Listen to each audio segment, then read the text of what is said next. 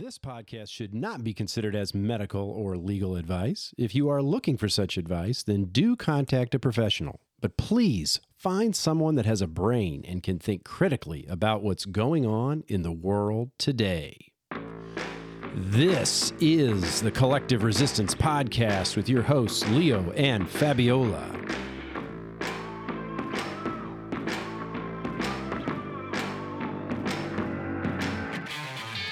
We will be discussing why we find ourselves resisting the narratives of the common collective, as well as why the common collective resists new information.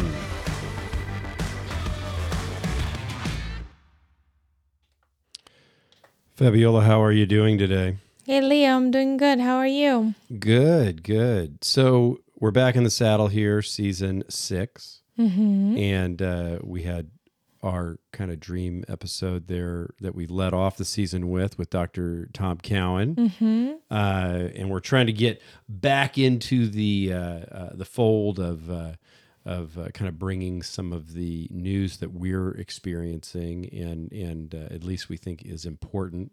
But we're also going to have more interviews this season. But today we wanted to kind of focus on the World Economic Forum, given that it just had their 2022 session that I think wrapped up over the weekend. Mm-hmm. Starling propaganda. Yeah, exactly. So we thought that a lot of people may not be familiar with the World Economic Forum, so it might be smart to just kind of go right to the horse's mouth, if you will. Sure. And that horse's mouth is Klaus Schwab. So we'll talk a little bit in a minute about who Klaus Schwab is, but we thought let's just dive in as if we are members of the World Economic Forum, and we are sitting there in the conference room listening to his opening remarks, which are about 8 minutes long, and we think that this will kind of give some framework, because I think he goes over the 3 or 4 topics that they are really focusing in at this annual meeting. So let's go. I wonder if they offer barf bags. I believe so. For this event. So let's go ahead and... I may need one. Okay. Well, let's see what Klaus starts out with, and then we will, for those of you who do not know who he is, we'll go into that afterward with some interesting insights that both myself and Fabi have picked up from some research. Let's do it. Distinguished heads of governments, distinguished heads of states, of course, dear partners and friends of the World Economic Forum, a very cordial welcome to the annual meeting 2022 in the spring of Davos. We are very glad to be together again in person. And of course, we have a very rich program.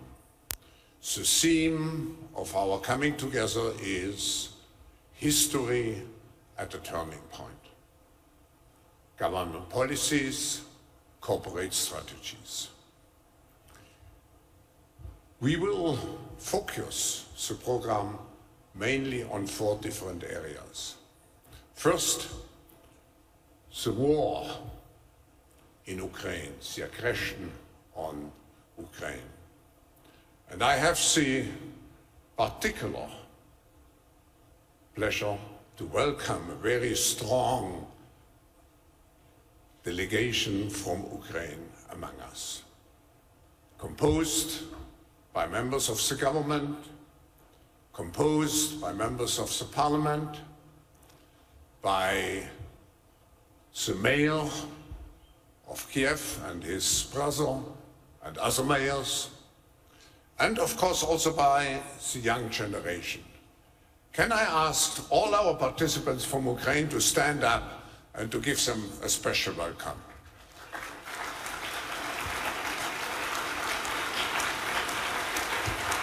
We're clapping for Ukraine. Okay, we're doing our part.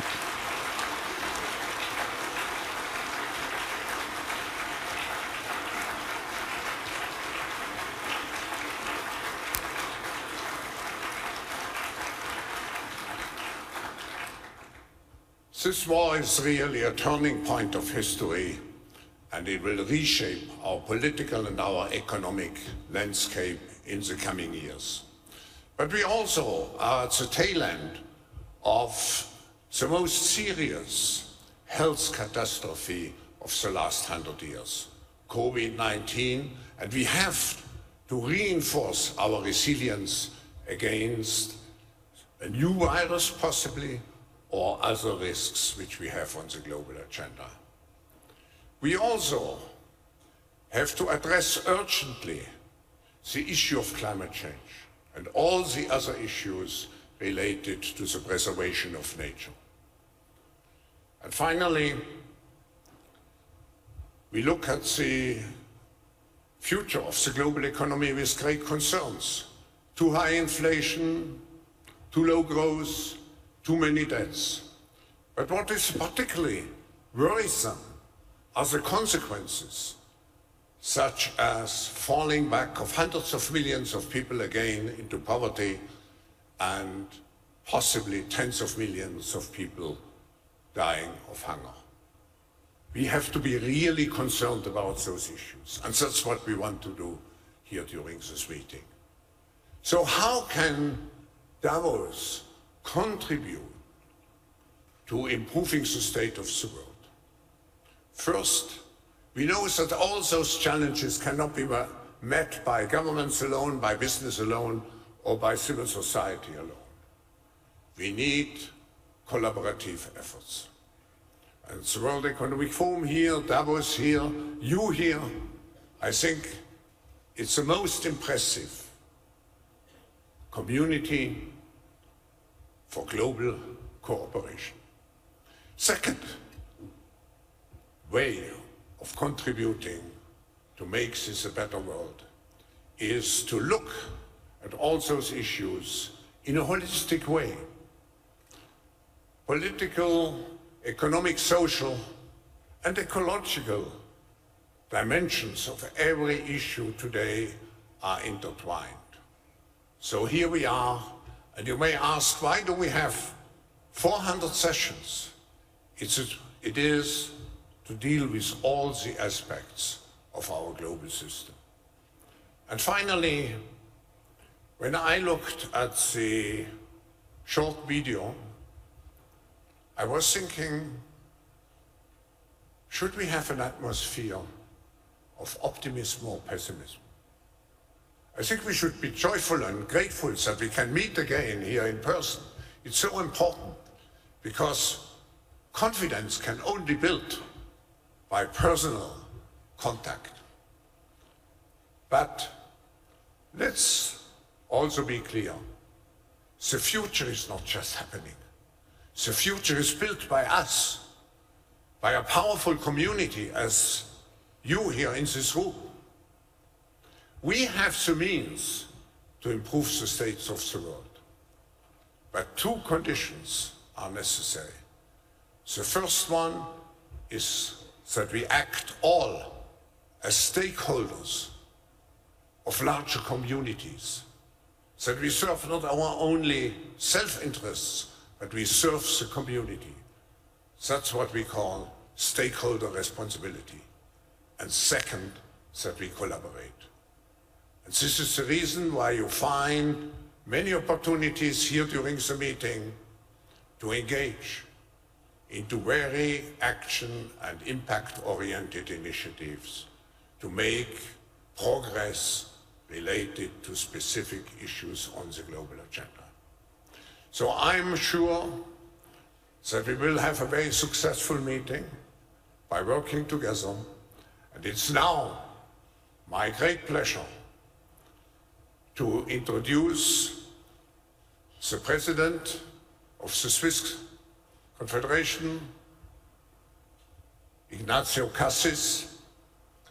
And I want to use this opportunity, Mr. President, to thank you for the great hospitality, for the cooperation we had with our host country since over 50 years to make this meeting possible in Davos. And I want to thank also the representatives of the canton of Graubünden and the authorities and the population of Davos. Thank you for your great hospitality here in this global village of Davos. Again, a very cordial welcome to all of you, but in addition, I should say at the end, and I spoke about the forum as a stakeholder community, I would like to, in addition to the political representatives, the forum is the International Organization for Public-Private Cooperation, so your presence, the heads of over 50 governments, the ministerial delegations, is so important. But I want to thank you also, our partners, our business partners. You have kept your loyalty to the forum despite the fact that we couldn't meet for quite some time. And I want to greet also the representatives of our young generation, which we have here, of our social entrepreneurs. So it's really the best mix to make progress in dealing with the issues on the global agenda. And now, Mr. President, I invite you to take the floor and to give us your welcome address. Thank you. All right. Just barf. Yeah. Oh. Well, you just experienced it. You experienced the opening. Did you fall asleep? I know. Look, I wanted to set the tone. Okay. I know you were over here convulsing. Oh, clown Schwab. Yeah. So, but let's talk a little bit about Klaus. So, Sure. If we must put our energy into clown. Klaus Schwab. So he is 84 years old. Oh, wow. 84. He's in good shape. So, is he a clown? Yeah. Maybe a bot? Yes. You know, I'm sensing some hostility. I don't know if you're meaning. Okay, I'll try to keep my composure. Okay. So he is a German engineer and economist. He is the founder of the World Economic Forum, and he has served as its chair since its founding in 71. That's 1971, not 1871. It says 1871. No. Is that Wikipedia? He's been around a while. Okay. But he's also penned several books. Some of the ones that I'm sure that you were forced to read in college: The Fourth Industrial Revolution, Shaping the Future of the Fourth Industrial Revolution, COVID-19, The Great Reset, a page turner. We all know that one came out. That he wrote in what, 2 months? Yeah, he wrote it 2 months. It came out, I believe, early to mid 2020. Then there's Stakeholder Capitalism, a global economy that works for progress, people and planet. And then the most recent one here in 2022 is The Great Narrative. Oh my gosh. For a Better Future. The Great Narrative. I wonder what that one says. We should buy that one. We should get that one. Check it out. Maybe they have it in audio. But I mean, listen to our now you had a little bit of a background that you found. What did you want to? Let's just be real. The internet seems like it's. I don't know if that's even possible. It's even more dead from day to day. We were trying to check this out. You can find anything, like anything. But anyways, what's circulating on the Telegram socials? Gotta look this up, man. It's about Klaus' daddy. Oh. Yes. Klaus was once a baby. He was once a baby in 1938. He was just born. So his dad, apparently, from what the socials are saying, I found one article when I went to Yandex because I couldn't find Oh, that's Russian disinformation. Russian disinformation. I couldn't find anything anywhere else. It's put that up. It is Putin. So his daddy's name, or should I be more respectful? His father. Okay, his father. How do they say that in German? I don't know. Father. We need Jackie here to give us some help. So his father's name is interesting, Eugene Schwab. And there's a picture here. We're going to post it on the show notes of the two of them. Eugene kind of looks like him in the picture. But anyways, Eugene was Klaus' father. And he was in charge of Oscar Weiss, if I'm pronouncing that correctly. Your German is impeccable. I will check that with my sources tomorrow if I'm pronouncing this correctly. But so Eugene, he was a strategic enterprise of Nazi Germany and had his very own concentration camp where prisoners had to work for free. Oscar Weiss. And just as a reminder of one of Klaus' most famous quotes, "You will own nothing and you will be happy." Yeah, but you have to say it like that. You will own nothing and you will be happy. Just remember his Santa Claus picture circulating around Christmas. But funny because he's talking about, the global, what is it? The climate crisis. Climate crisis. This is what it's causing everything. Yes. And they all went to Davos apparently, and black limousines and private jets, helicopters. But climate change sounds like it's a very important topic of conversation in their very powerful circles.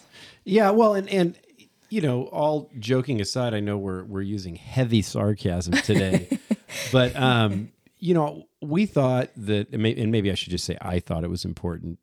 I mean, I think that you're over the WEF. Clearly, propaganda. Yeah, right? You heard him in his little preamble there say that there are 400 sessions to dive into because there are, I think how he put it, there are so many problems that impact the global system. Okay, we just don't know who exactly is creating these problems, these apparent problems that we have. The worst, what was it? The worst health catastrophes, is that what he said? About COVID? I think I had. Did you understand him? I had fallen asleep at that point. Oh, yeah. You hadn't kicked me yet. Yeah. So we should have probably left our mics on because you had so much commentary. You had some pretty good outbursts. It could have been like Mystery Science Theater 3000. But anyways, Klaus. Yeah. So I mean, I think it's interesting if you think about this guy who. This older gentleman. He's a professor as well. I mean, he's. I think it was the Geneva University. I was looking at the Wikipedia page, and let's see here. Career, University of Geneva from 72 to 2003, and he's an honorary professor there. Yeah. So I mean, I think it's very important person. It's VIP. interesting. This guy rises to prominence, and remember, this organization has been around for a long time now. And I will be honest, we have dove into a lot of these other organizations, not on the podcast, but just you and I, reading and whatnot, when we talk about like the Bilderberg Group, the Council on Foreign Relations, the Club of Rome, all these things. We've dug into some of these groups, but I really had never heard of Klaus. I'd never heard of Klaus. Either. And I'd never heard of the World Economic Forum before the pandemic began. Because they are the emergent faction, Yeah, it could be. You're right. Yeah. But just to think, they've been around since the 70s, before I was born, and before you were born as well. And thank you. and they have been basically brainwashing generations of entrepreneurs and political leaders. And You think political leaders need to be brainwashed? well, yeah, I realize that they're dealing with some pretty mushy gray matter as it is, but you know, I think that is kind of it blows you away, because something as I would think is important as this. I mean, if these leaders and these you know, in industry and in politics are coming together annually, you would think this would be something they would tell you about in school. Yeah. That this forum Must be the timeline shift, you know? must be, yeah, it must be a little that. Mandela effect or Yeah, something. It's, oh yes, we did tell you about us, you just don't remember. You know. They just weren't around when Haas avocados were spelled Haas. Okay, yeah. Let's not go down that rabbit hole till another episode. Okay, we don't have to talk about that now. Okay. But let's do this. We did listen to him. I guarantee this gets more interesting. So there is a clip. It's 5 minutes. I'm going to call it the greatest hits at the conference, and this is going to be. We're just trying to fill you in, guys. We are, Okay. and this is going to be people like I think his name is Alex Borla. Oh, he's my favorite. Is it Alex? Let's see here. Albert Borla. He's the CEO of Pfizer. Oh. And he's quite proud of himself. And there's also people like Bill Gates in this clip. Oh, And, Dr. Gates. yes, Dr. Gates. And so we'll just kind of hear some random snippets from the conference on topics that they're talking about. So here, and then we'll discuss these after that, okay? It is basically biological chip that it is in the tablet. And once you take the tablet and dissolves into your stomach, sends a signal that you took the tablet. So imagine the applications of that, compliance. The insurance companies to know that the medicines that patients should take, they do take them. It is fascinating what happens in this field. We're developing, through technology, an ability for consumers to measure their own carbon footprint. What does that mean? That's, where are they traveling? How are they traveling? What are they eating? What are they consuming on the platform? So, individual carbon footprint tracker. Stay tuned. We don't have it operational yet, but this is something that we're working on. We want vaccines that are infection blocking and long duration, which today, you know, the vaccines have saved millions of lives, but they don't have much in the way of duration, and they're not good at infection blocking.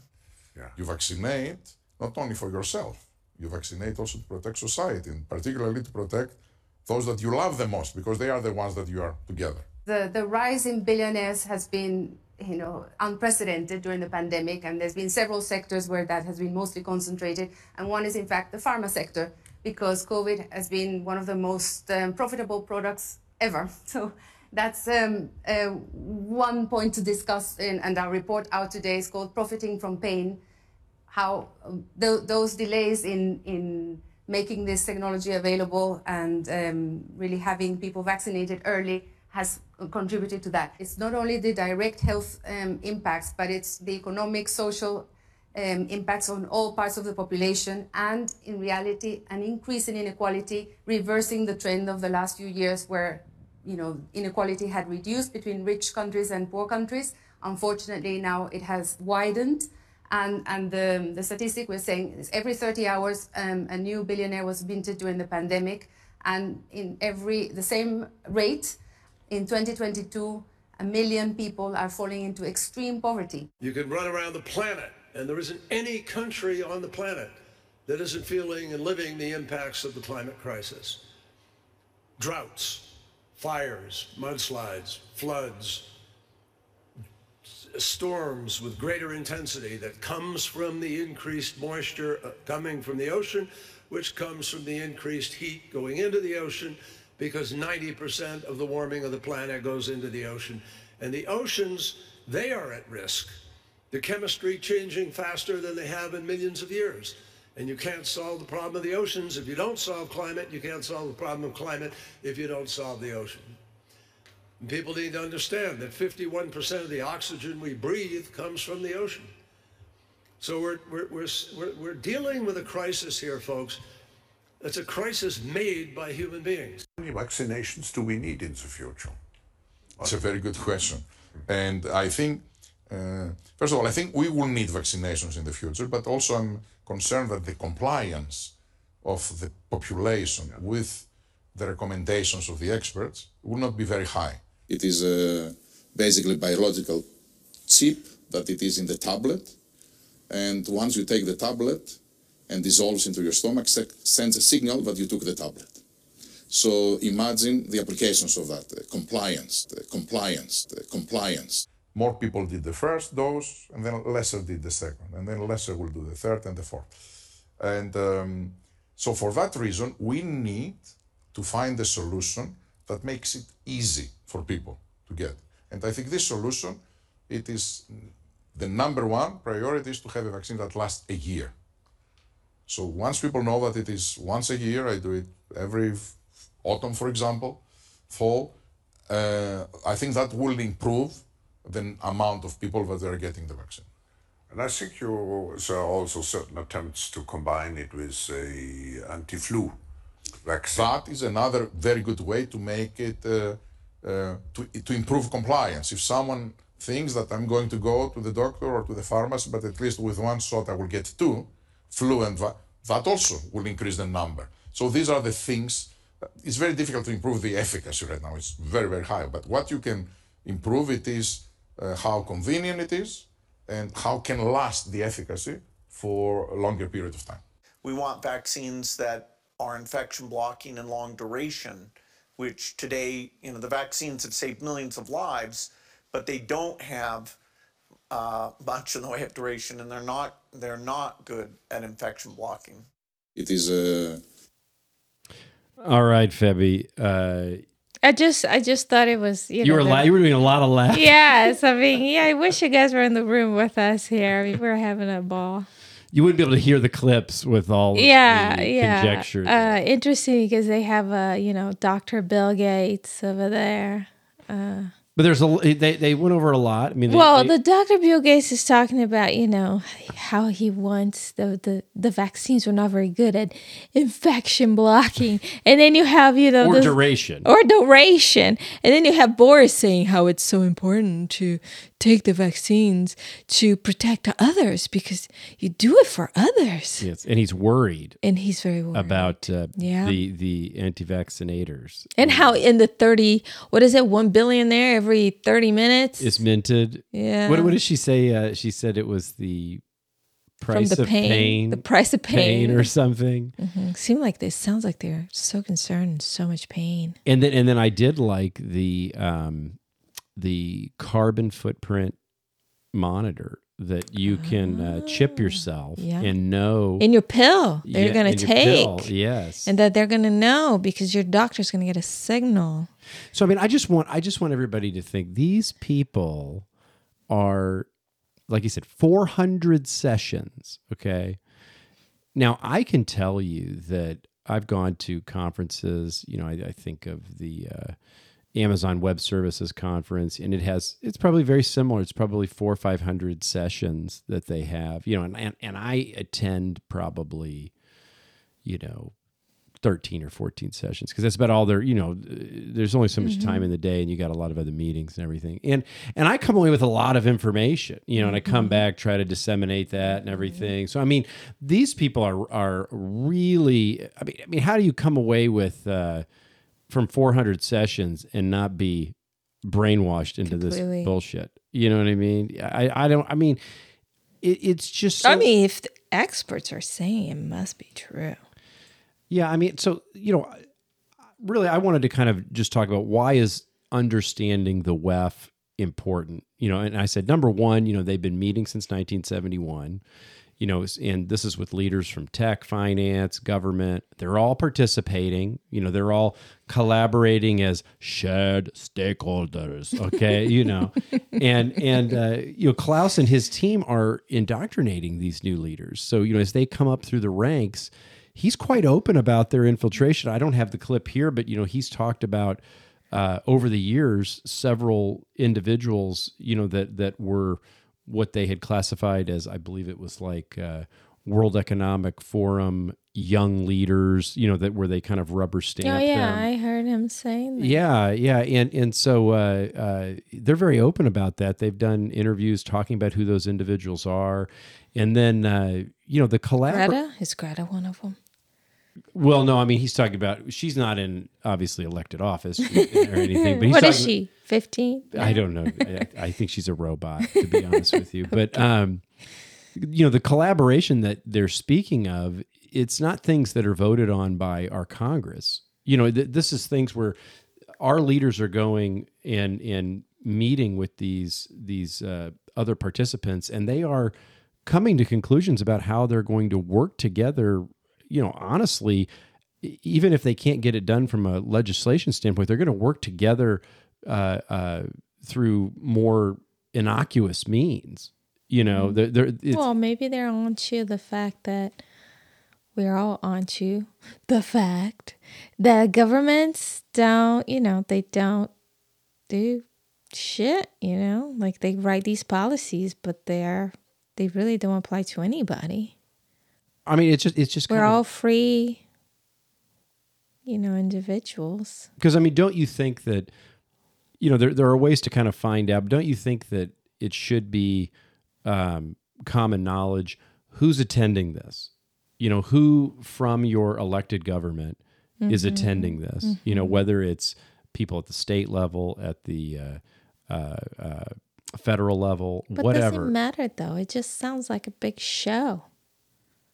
So where do you? They're just spreading this propaganda, and if you buy into it, then your future is very grim. Yeah, and that's a great point. And because the question that we were kind of bringing up there earlier, they just make themselves seem so important and such experts and so altruistic. And at the end of the day, they are just putting the show. I mean, they are orchestrating the whole show to give the illusion. Well, let's hear. So let's see who is commenting on them. So let's hear, because I haven't heard very many senators or representatives comment on the World Economic Forum, be it that it just happened. Very few of them said anything, but we do have a clip from Senator Rand Paul, which we focused on him before. So let's hear what he has to say here. Okay. They're just a bunch of globalists hanging out and coming up with too many bad ideas. Rand Paul, Kentucky senator, and he joins me now. Should the American people be scared when the richest people in the entire world get together at a swanky conference and hatch these crazy ideas about how to make our lives better?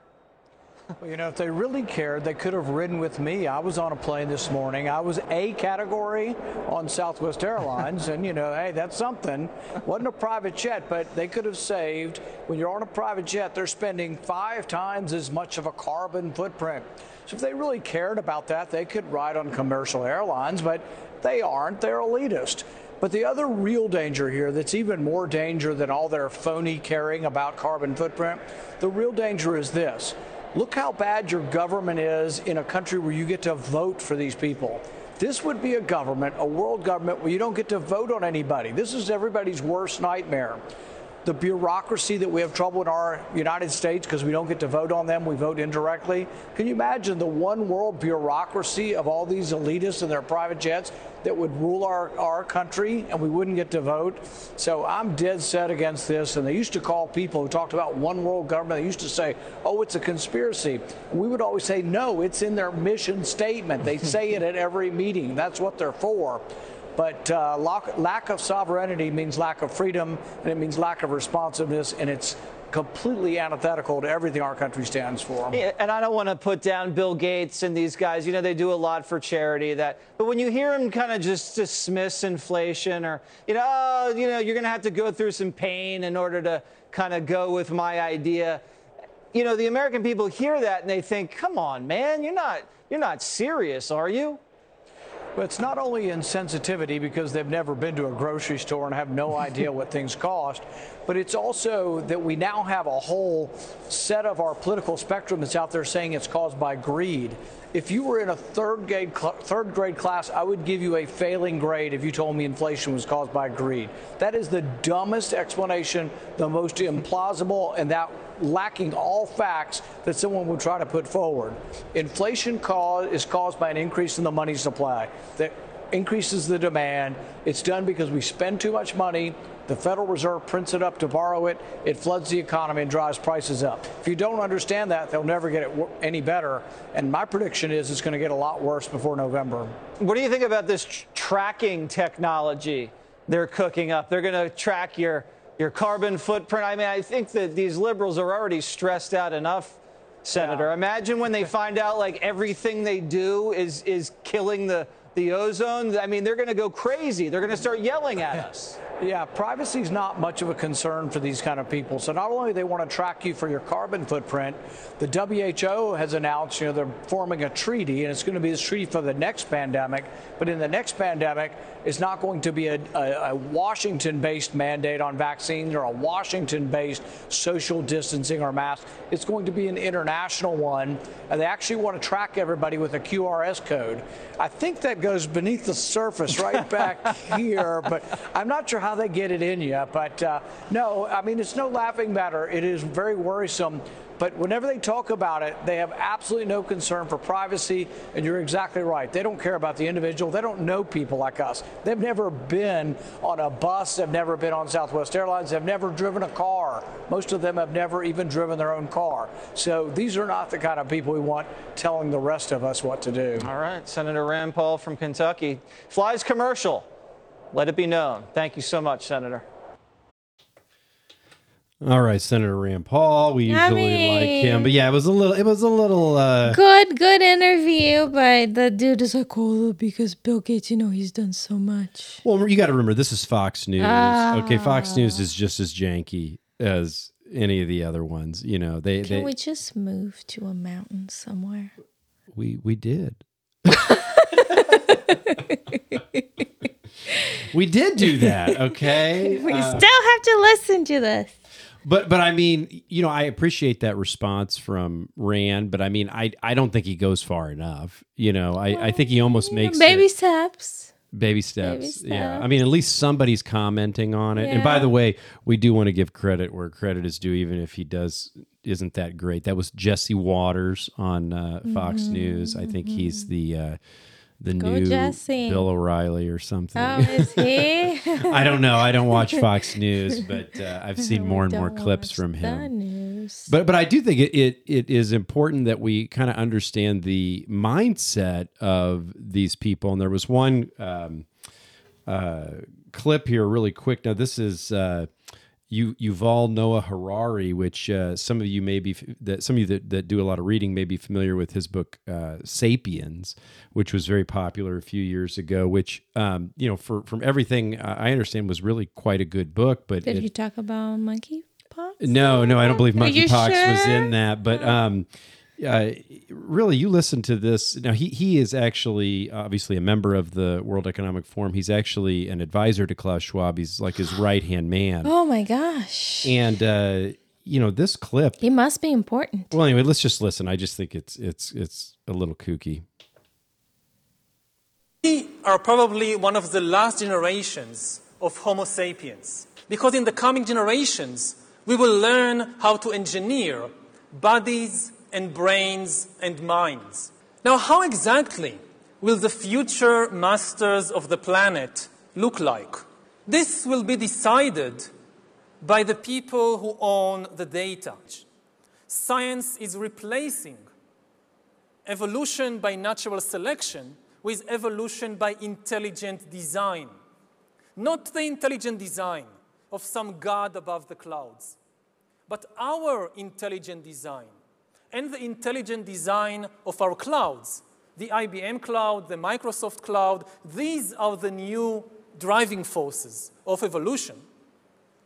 And at the same time, science may enable life, after being confined for 4 billion years to the limited realm of organic compounds, science may enable life to break out into the inorganic realm. Yeah, forget about God. Now it's, what is it? IBM, Microsoft. Yeah, did you like that Whoever plug? owns the data. That plug for Bill Gates. Yeah. There, Microsoft Cloud. They're the gods now. Forget about the God in the clouds. Who owns the data? Mm-hmm. That's what it's all about. And you know, I mean, if I was a conspiracy theorist, I would say this sounds a little bit Luciferian.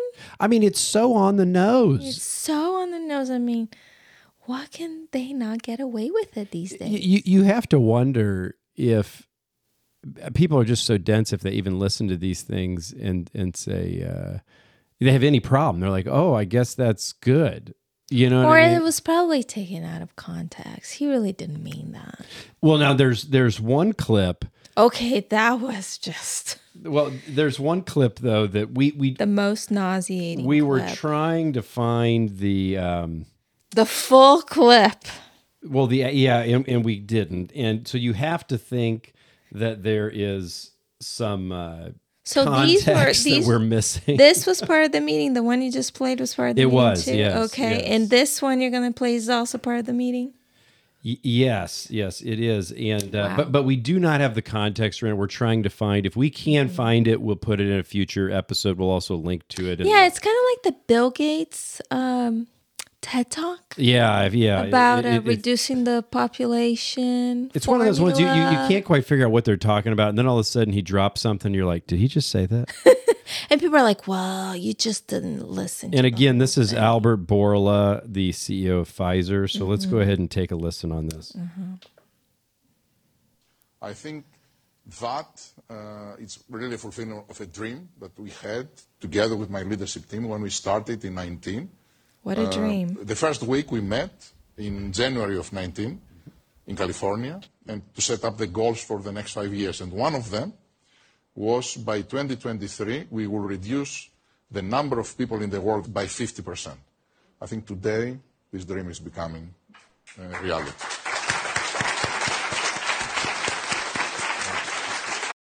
Okay, so right from the horse's mouth. So there's two things going on there that is kind of messed up. Number one, that he said that. Oh my God, did he say that? Did he say that? Well, should we just listen one more time? Yes. Okay. Please, please, because I think I misunderstood what Okay. he said. I think that it's really a fulfillment of a dream that we had together with my leadership team when we started in 19. The first week we met in January of 19 in California and to set up the goals for the next 5 years. And one of them was by 2023, we will reduce the number of people in the world by 50%. I think today this dream is becoming reality. Okay, so you're that clapping. Yeah. They are so excited. So again, I want to put out there because we like to be transparent. That I'm really hoping there's some additional context there, and so we're trying to find. Hopefully, he did not mean what we think that he meant. But if he did, I mean, you just wonder. Maybe, hopefully, it's just his accent and who is this dude? The CEO of Pfizer. Okay, CEO of Pfizer. Reducing the population by 50% by 2023. Okay. Right, it's just around the corner. So, yeah, I'm still just trying I'm to speechless. chew through it. I mean, I'm frantically looking for the longer clip because I got to hear the. If you have the longer clip, go on our Telegram group and share it. The collective, you share. The Collective Resistance Podcast on Telegram. Yep. Yeah. Look us up. Join the conversation there. Join the conversation. Debunk us, please. Yes, please debunk please us. We debunk need that. us. But I mean, I do want to point out on a positive note. I mean, the I can't remember what they In a call positive it. note, this is all propaganda. Well, yeah, the peacocking that's going on with these people, where they're just kind of coming right out and saying it's really. They really want to make it seem like they're winning. I think it's a confidence issue. Yeah. Mm-hmm. And so they're just openly talking about this stuff like, hey, this is already decided on. Yes. And it isn't. We already have the technology. We're just doing the final testing. Yeah, before we roll it out on you. Yeah. This is not the case. This has not been. There are still sovereign governments, and things still do have to go through some checks and balances. And so, we can't turn this around with, even the defunct system that we have. There is a way to stand up and protest this. And I think just say no. Or just say no. Just do not comply. Do not participate. So you had this one clip, which this Neil Oliver clip. Don't have to participate. Yeah. We're not participating. We are not. Now, I was asking you, and I didn't hear when we were listening to one of those previous clips. We were talking about the treaty. Oh, yes. We will talk about that in follow-up episode. The treaty, which, again, more propaganda. And the treaty is related to the World Health Organization. They need our creative power to buy into their dream for it to become a reality. Mm-hmm. Because without us, it can't become. They can't make it happen. Yeah, it can't become a reality. Yeah. So on that note, do you want to do the Neil Oliver? Yes, clip? Because it's the best. Okay, like this dude, I think he's Irish. Yeah, sometimes it's just fun listening to him talk. Yes, and it's amazing. And this is really what we want to focus on. This is what we want to continue to create. We want to thrive and prosper. And let's just mention Neil Oliver is... he is independent journalist, earthnewspaper.com. So you can also reach him at neiloliver.com, and we'll put those links in the show notes. So he's got a little program. But let's listen to his Irish antics, shall we? The usual suspects have been in Davos again at the World Economic Forum, overseen by Klaus Schwab.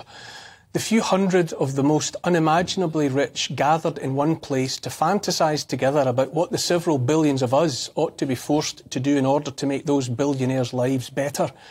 Those poor billionaires for whom everything on earth might finally be perfect if only someone would invent the vacuum cleaner big enough to suck every last one of us peasants, inconsequential specks of dust that we are, into outer space once and for all. While listening to whichever one on stage is pontificating about this or that technological advance or about how to better structure civilization itself, I find it best to imagine they have the high-pitched, excitable voices of children, like in those TV adverts for Chewy Jelly Sweeties. When I do that, I'm reassured by their evident ridiculousness, their patent lack of a grasp on the reality of what this human species of ours is all about. Some of their ilk talk blithely about the millions, billions of useless eaters who might best be controlled and placated by drugs and video games. I hear it announced that it's already time to hack the human animal and implant technologies to make us better at being alive in the world. Some of them are apportioning to themselves nothing less than the power of God. It's precisely that genetic failing of theirs, demonstrably present in one billionaire or technocrat authoritarian after another, that will always be their undoing in the end. That glitch, that Achilles heel common to all of them, is their failure to note the still limitless potential of the unadulterated human being Mark I. They think they have us mapped, tracked and traced already, but they don't. There's another thing they collectively overlook or deny, at least to themselves, while making their plans and cooking up their little magic potions, and it's fear, their own fear. Their all but overwhelming fear of all of us. Whether or not they're aware of it, they are motivated, those few hundred richists, by fear of the billions of us. They look out at us, down on us from their castle walls, and our presence in all our endless, untidy, unpredictable variety, and they're afraid. They don't really understand us. They don't really get us, and it's that which has made them fearful. People always fear what they don't understand. When you get right down to it, they'd probably rather we just weren't here. But we are here. We are here, and every last one of us, white, black or brown, tall or short, good at maths or good at growing plants or good at putting smiles on the faces of those around us, or whichever small fragment of the miraculous each of us has within us, every last one of us has the same unalienable right to a place on this planet as any one of them. Klaus Schwab, Bill Gates, whoever, has no more right to be here, to live the best life available here than you or me. You may have heard or read by now about the slowly boiled frog. It's that notion that you can put a frog in a pot of cold water and turn on the heat beneath. Poor frog doesn't know what's happening, and so, according to the story, is slowly and unknowingly cooked to death. We're invited to think that we are like that frog, that we are helpless to identify the danger we're in, far less to extricate ourselves from our plight. Here's the thing, it's not true. Back in the 19th century, a scientist of sorts removed a frog's brain and found it would indeed remain in the steadily heating water until dead. But much more recently, in the 20th century, biologists tried the experiment with healthy, complete frogs and found that every single one of them leapt out long before it was in any real danger. Sometimes the frog wouldn't stay in the pot even when there was no heat under it at all. Clearly, the lesson there is that only brainless frogs get boiled alive. I would offer here a helpful analogy. We placed ourselves in a pot called the social contract. This is a way of describing the relationship we proles have with the state. Put simply, under the terms of the social contract, we agreed to behave and do our bit, and in return the state kept us safe from crime and undue suffering and protected our rights and freedoms. That was the deal. A while ago, though, even before the adventures of COVID-19, the state turned the heat on under the pot. It takes a while, and each one of us frogs becomes aware of the change at a different moment. But sooner or later, one frog after another realises the water has become unpleasantly warm and jumps out. I feel this is what is happening now. That's what's been happening for years. More and more healthy frogs with brains intact are getting out of the pot, turning their backs on the social contract. For those who thought they could cook us without us knowing, this is a frightening time. The billionaires, technocrats and autocrats can sit together in Davos and squeak excitedly to one another all they want, but they're in another pot, a pot of their own elitism, and the heat under theirs is rising too. I am wired to look back in time in search of answers to problems. Given the assumption that there's nothing new under the sun, that a version of whatever is happening now has likely happened in the past, I look to see how things played out. Nearly 2,000 years ago, the Caledonians of the north faced off against a Roman army led by a Roman governor called Agricola. Among much else, the Roman Empire wanted submission from those people they deemed lesser, inferior. According to Agricola's son-in-law, Tacitus, the Caledonians were led by one they called Calgacus, which means the swordsman, who rallied his forces with these words, or words like them. To all of us, slavery is a thing unknown. There are no lands beyond us, and even the sea is not safe, menaced as we are. And thus, in war and battle, in which the brave find glory, even the coward will find safety, unpolluted by the contagion of slavery. The furthest limits of Britain are thrown open, and the unknown always passes for the marvellous. But there are no tribes beyond us, nothing indeed but waves and rocks, and yet more terrible Romans, from whose oppression escape is vainly sought by obedience and submission. Robbers of the world, having by their universal plunder exhausted the land, they rifle the deep. If the enemy be rich, they are rapacious. If he be poor, they lust for dominion. Neither the east nor the west has been able to satisfy them. Alone among men they covet with equal eagerness poverty and riches. They create a devastation and call it peace.